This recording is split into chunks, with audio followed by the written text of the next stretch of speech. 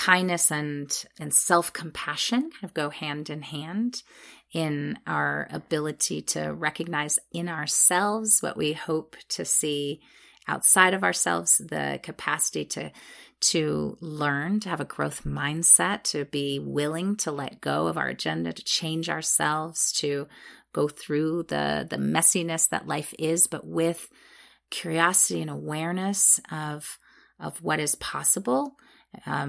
And that builds our compassion for everyone else who's going through the same stuff. We're stressed, we're stretched thin. We don't always have all the tools or the communities of practice that provide that level of support. And so we have to forgive ourselves sometimes, but we also have to recognize that I feel like it's kind of a responsibility for anyone who is a leader, who is trying to create social change in the world, who has an impact beyond ourselves, that we have to show up as whole and as aware and present as we can in order to be able to know how best to respond in each moment. And we can only do that when we're willing to do the deeper inner work. Hello, everyone. Welcome to the Social Enterprise Alliance podcast. My name is David Gaines, and I am one of your co-hosts. And today we're just so thrilled to invite Gretchen Steidl to the podcast. This interview is such a breath of fresh air about Gretchen's work.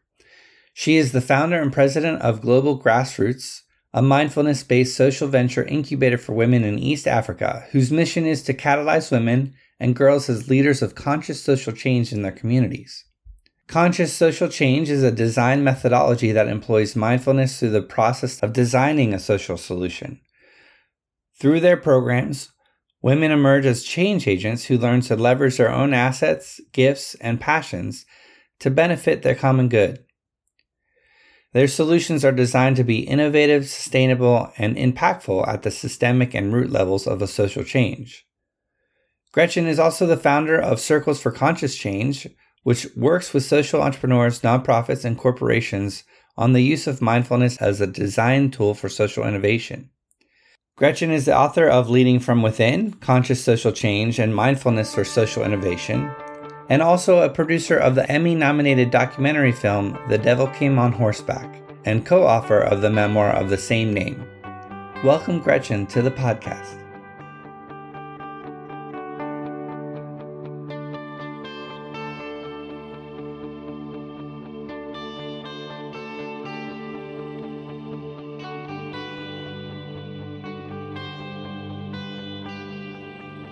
Well, today we have Gretchen Steidl on the podcast. And Gretchen, we're so happy to have you here. Thank you so much for being here. Thank you. My pleasure. So can you tell us a little bit more about the work that you're doing with your organization, Global Grassroots? Sure. So Global Grassroots, I founded 17 years ago, and it's an international NGO that works with women survivors of war in East Africa. And our focus is on bringing mindfulness and mind-body trauma healing as tools for the ways in which we support leadership and social entrepreneurship and supporting women in starting their own nonprofit organizations to address the issues that they face in their communities. Wow, that's really amazing. And I'm just curious, what are some of those nonprofit organizations that they then go on to found themselves? So over the years, we've worked with women on a whole range of different issues that they found to be a priority in their communities. And it's really important for us to trust their leadership, their ideas, and their solutions.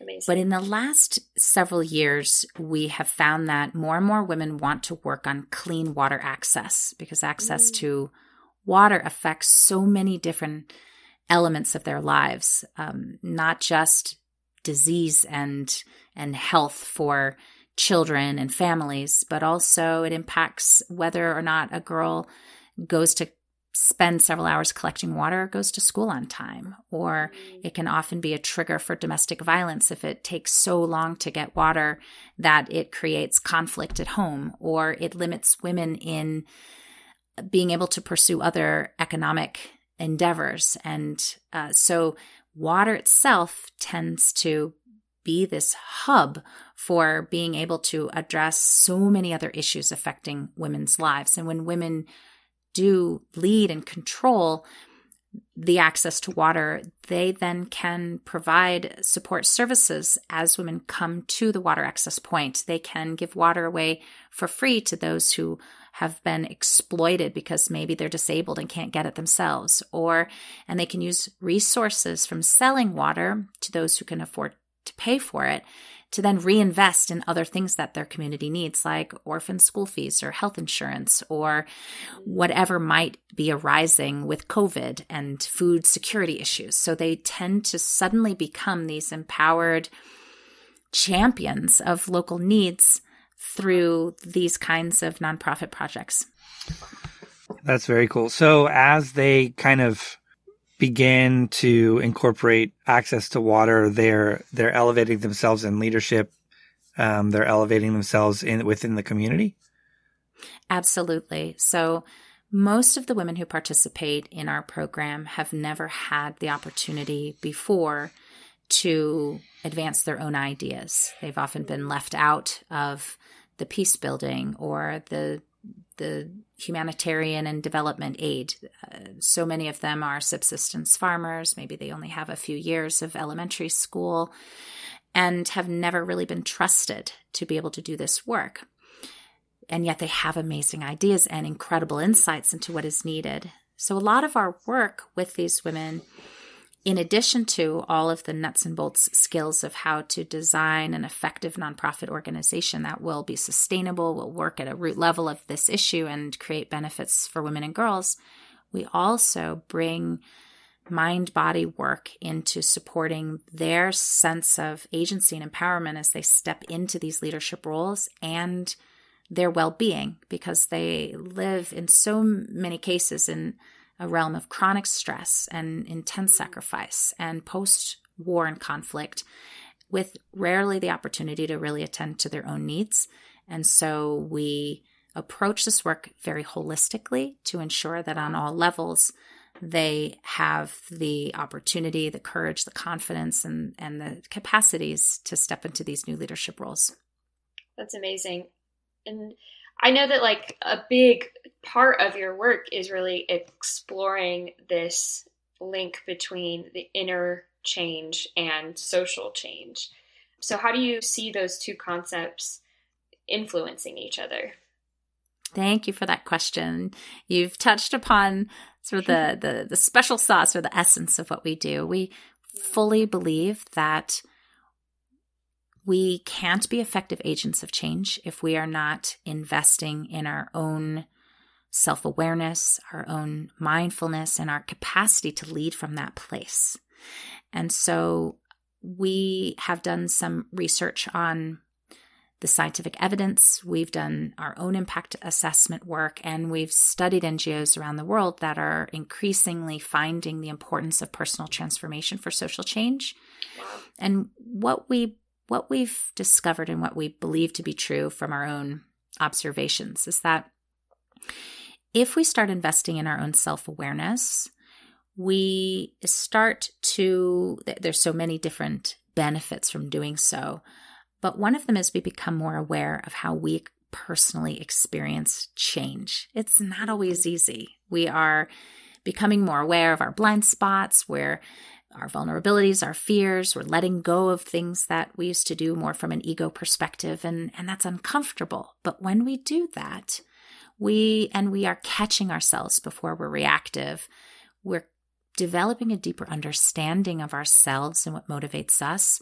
We're working on those places where we have, spaces to do our own work. And that brings us a different level of compassion and understanding of other people. And so as we try to be change agents in the world, instead of simply pointing fingers and blaming or demanding change of others, we come at it from a very different perspective of deep connection, of deep understanding, of the capacity to listen and be curious in the ways that we learn to do that for ourselves. And as a result, we connect differently. We lead differently, we build relationships differently, and it affects the way in which we are able to understand problems and solve those same problems and build the relationships that will sustain our solutions over time. Yeah, when you touched on several things there that really I find fascinating. Wellness, I think, is a topic that more and more people are becoming aware of. We're doing some of the inner work, especially in the US. It feels like one of the biggest challenges is like, how do we get into this rhythm to slow down? I'm really curious, and I'm not even sure if I know 100% how to ask, but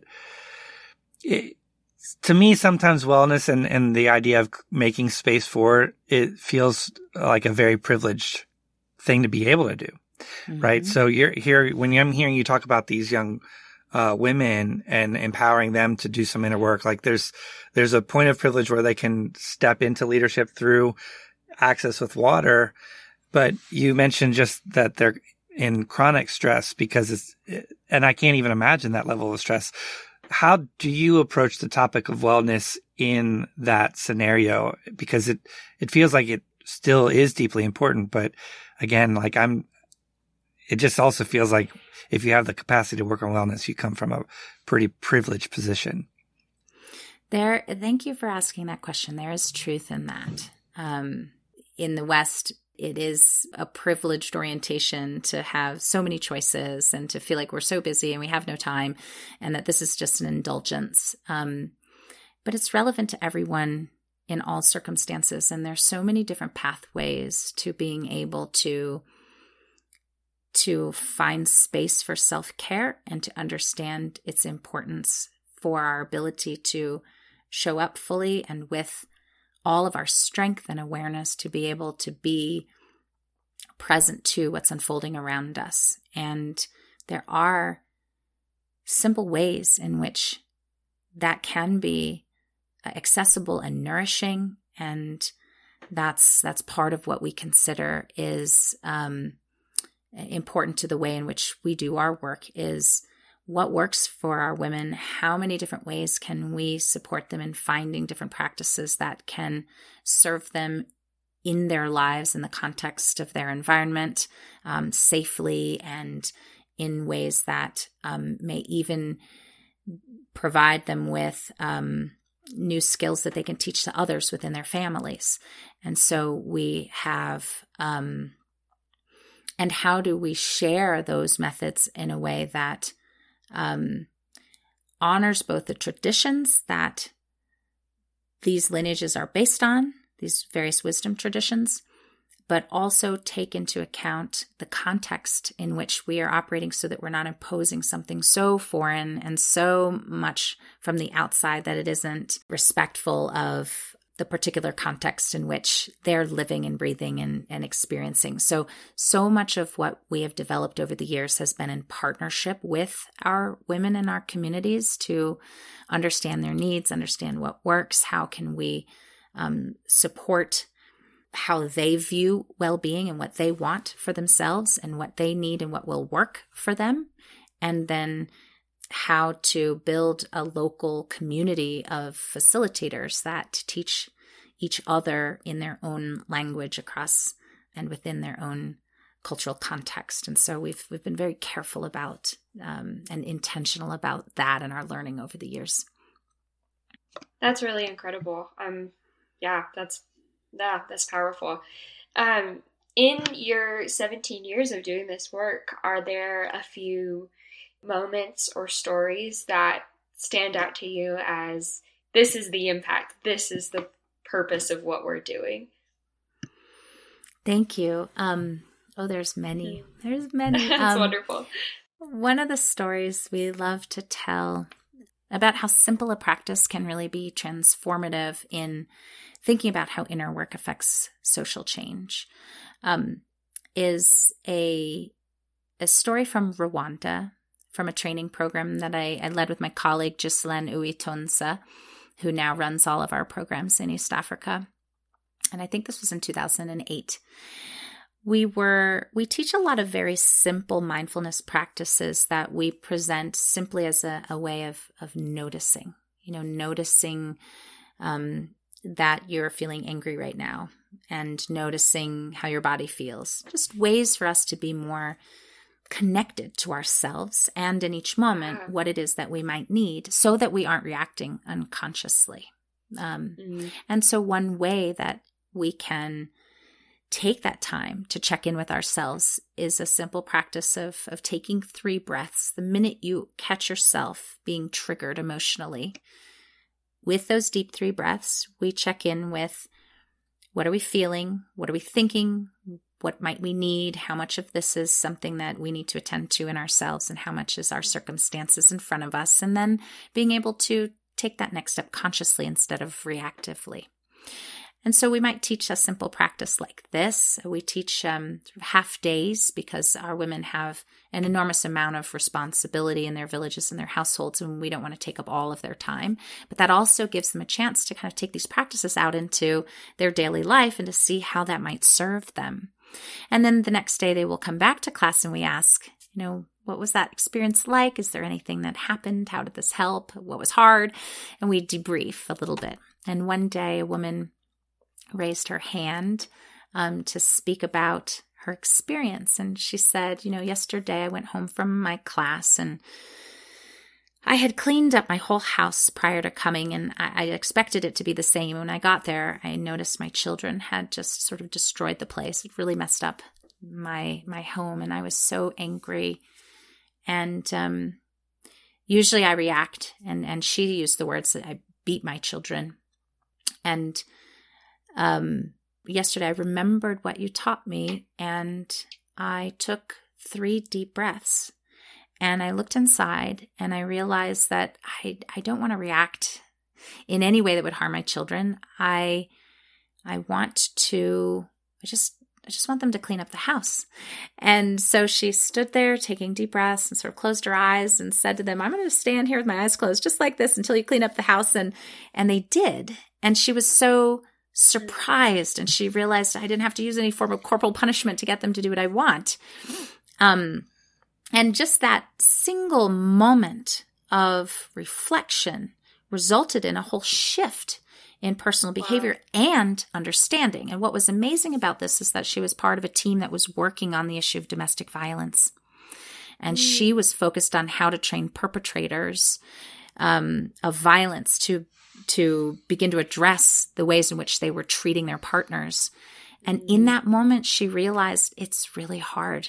You can't just tell someone not to, that there's a whole different process of really understanding the urge and the behavior and the reactivity. And she developed a whole different level of compassion for what would be needed to make this kind of transformative shift in the issue that she was working on.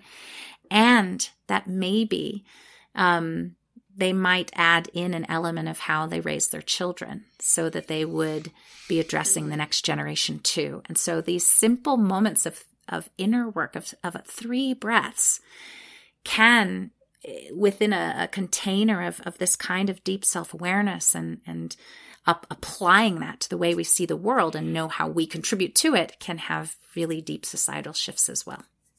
Wow. Yeah. Talk about a ripple effect. That's amazing. Yeah. I mean, that's just what I'm kind of sitting here reflecting on. I don't know. It feels like it's hard to imagine that 3 breaths and that practice of that could have such a deep effect, but you're affecting the individual, you're affecting her children, you're affecting the community, all from this one moment. It's really a beautiful story. Yeah, just imagine if more people, politicians and others, took 3 breaths before they took action or said something. For real. Yeah. Very different world it would be.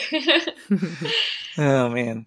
So I think that's a great point. I think it's a gentle reminder for all of us, again, kind of probably acknowledging this point of privilege that wellness is a part of a normal vocabulary for most of our listeners today, even if you are too busy, even if you haven't incorporated a practice, we know that it's important. We know that there can be some benefits to it.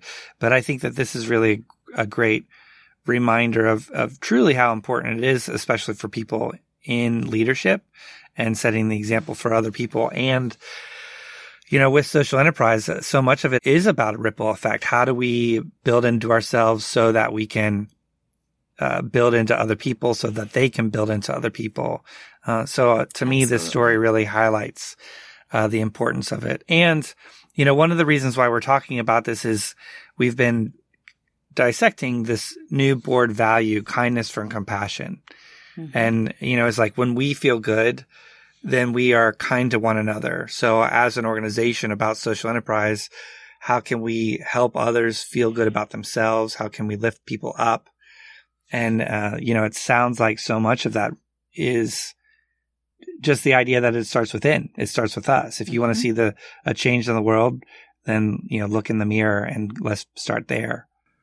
That's absolutely true. I think kindness and self-compassion kind of go hand in hand in our ability to recognize in ourselves what we hope to see outside of ourselves, the capacity to learn, to have a growth mindset, to be willing to let go of our agenda, to change ourselves, to go through the messiness that life is, but with curiosity and awareness of what is possible. And that builds our compassion for everyone else who's going through the same stuff. We're stressed, we're stretched thin. We don't always have all the tools or the communities of practice that provide that level of support. And so we have to forgive ourselves sometimes, but we also have to recognize that I feel like it's kind of a responsibility for anyone who is a leader, who is trying to create social change in the world, who has an impact beyond ourselves, that we have to show up as whole and as aware and present as we can in order to be able to know how best to respond in each moment. And we can only do that when we're willing to do the deeper inner work. That's awesome. Yeah, I love that. I also wanted to ask about, I know that you have done a lot of research when it comes to this topic of well-being, and that you're currently working on the Conscious Change Study, which is on the intersection of inner work and social change. So I'm just curious to hear about some of your learnings from that research, especially anything that's been particularly inspiring or surprising. Well, thanks for that question. We've just put out a website, consciouschangestudy.org, where we are housing all of our research in a really interactive form.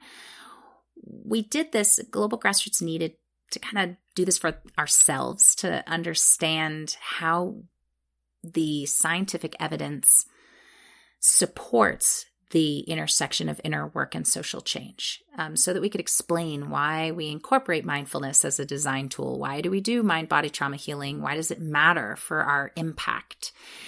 And yet what we found we thought would be valuable to others who are trying to explain this space or find rationale for doing so.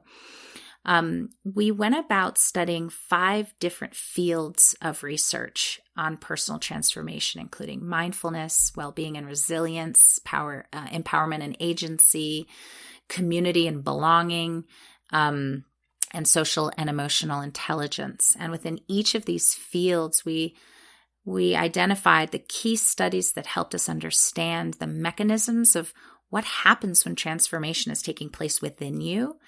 How do you even define it? How do you measure it? And how might we explain the link and any influence it may have on how we can create social change? And from that, we realized that so much of this research is done in very sort of clinical settings and doesn't exactly explain the experiences of larger, longer-term work of practitioners in these fields. And so we went out and we surveyed 60 different international NGOs to find out from them what they were seeing and understood about this intersection, and some patterns emerged from what they were seeing, common threads. And we put all of this into sort of a model that we're sharing now about how we think these things relate. And I described a little bit of this pathway earlier, but It's our investment in the inner work that drives our self-awareness. And the more that we're self-aware, the more that we can regulate ourselves. We have greater emotional regulation. We understand ourselves, less conflict and anger in our conflict. And when we go through this inside out process, we connect with others better and we understand others. And that leads us to build this, what we call a pro-social orientation. We become more altruistic, more committed to the common good, more apt to be aware of inequity and injustice. And we think that then sets up the conditions for us being better able to attend to social change in the world. If we are well, if we are whole, if we have a level of inner awareness and social emotional intelligence with each other, we're more naturally eager and curious and wanting to benefit the larger good. What we found and what surprised us in the research is that last little link that says, well, then does this lead to major social impact and transformation? Hasn't been studied very fully. There's tons of anecdotes, lots of people talking about what this looks like in law and climate change and nursing and education. But the scientific research is lacking in this space, and we need more collaboration between the real practitioners who are doing this work, the wisdom teachers, the neuroscientists and clinical psychologists, and the academics to come together and help demonstrate the critical importance of inner work, of well-being, inner well-being, and personal transformation to social change. And now we hope that by sharing this big picture, we might encourage more collaboration and more people to connect around this space. Wow. It's amazing. Sounds so good. And I mean, I really think that's kind of my question. I think that it's been such a great story to have told, to hear the work that you're doing. How can people be supporting you in your work, and how do they plug in kind of in this collaborative spirit that you just mentioned? Well, where I hope we can go next is beginning to understand the whole landscape of organizations, actors, and networks that care about this space, who can provide feedback on this research, tell us what we're missing, where do we go from here, so that we can map out the players that are in this space to be able to bring greater visibility, greater resources, build a connective tissue between them so that we can collaborate, we can learn from each other, and we can really transform the way international development, social impact, and leadership is done in a way that's much more conscious and mindful and self-aware. And then is there a way to like plug in specifically? Like, should we go to your website? Yes, you can go to theconsciouschangestudy.org or globalgrassroots.org, or email me at our email address for this sort of thought leadership work is wisdomlab@globalgrassroots.org.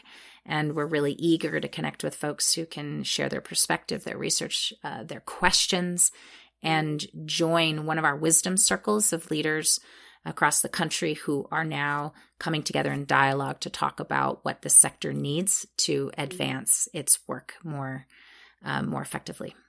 That's awesome. Sounds like a really exciting opportunity. Thank you. So thank you again just so much for being on and joining with us. Your work sounds unbelievable, and you can hear the impact that it's having with all these women around in a different part of the world from us, but it's having quite the ripple effect. So we appreciate your energy that you've put towards this and being able to share those stories and your passion here today. Thank you so much for the opportunity. I think we all need to work together and work on our own selves in order for us to be able to achieve the change that we know we need in the world. Absolutely. Yep, that's definitely part of the goal with Social Enterprise Alliance is how do we connect with one another and build each other up. So I appreciate you taking the time. Thanks so much for joining. Thank you, Gretchen. Thank you so much.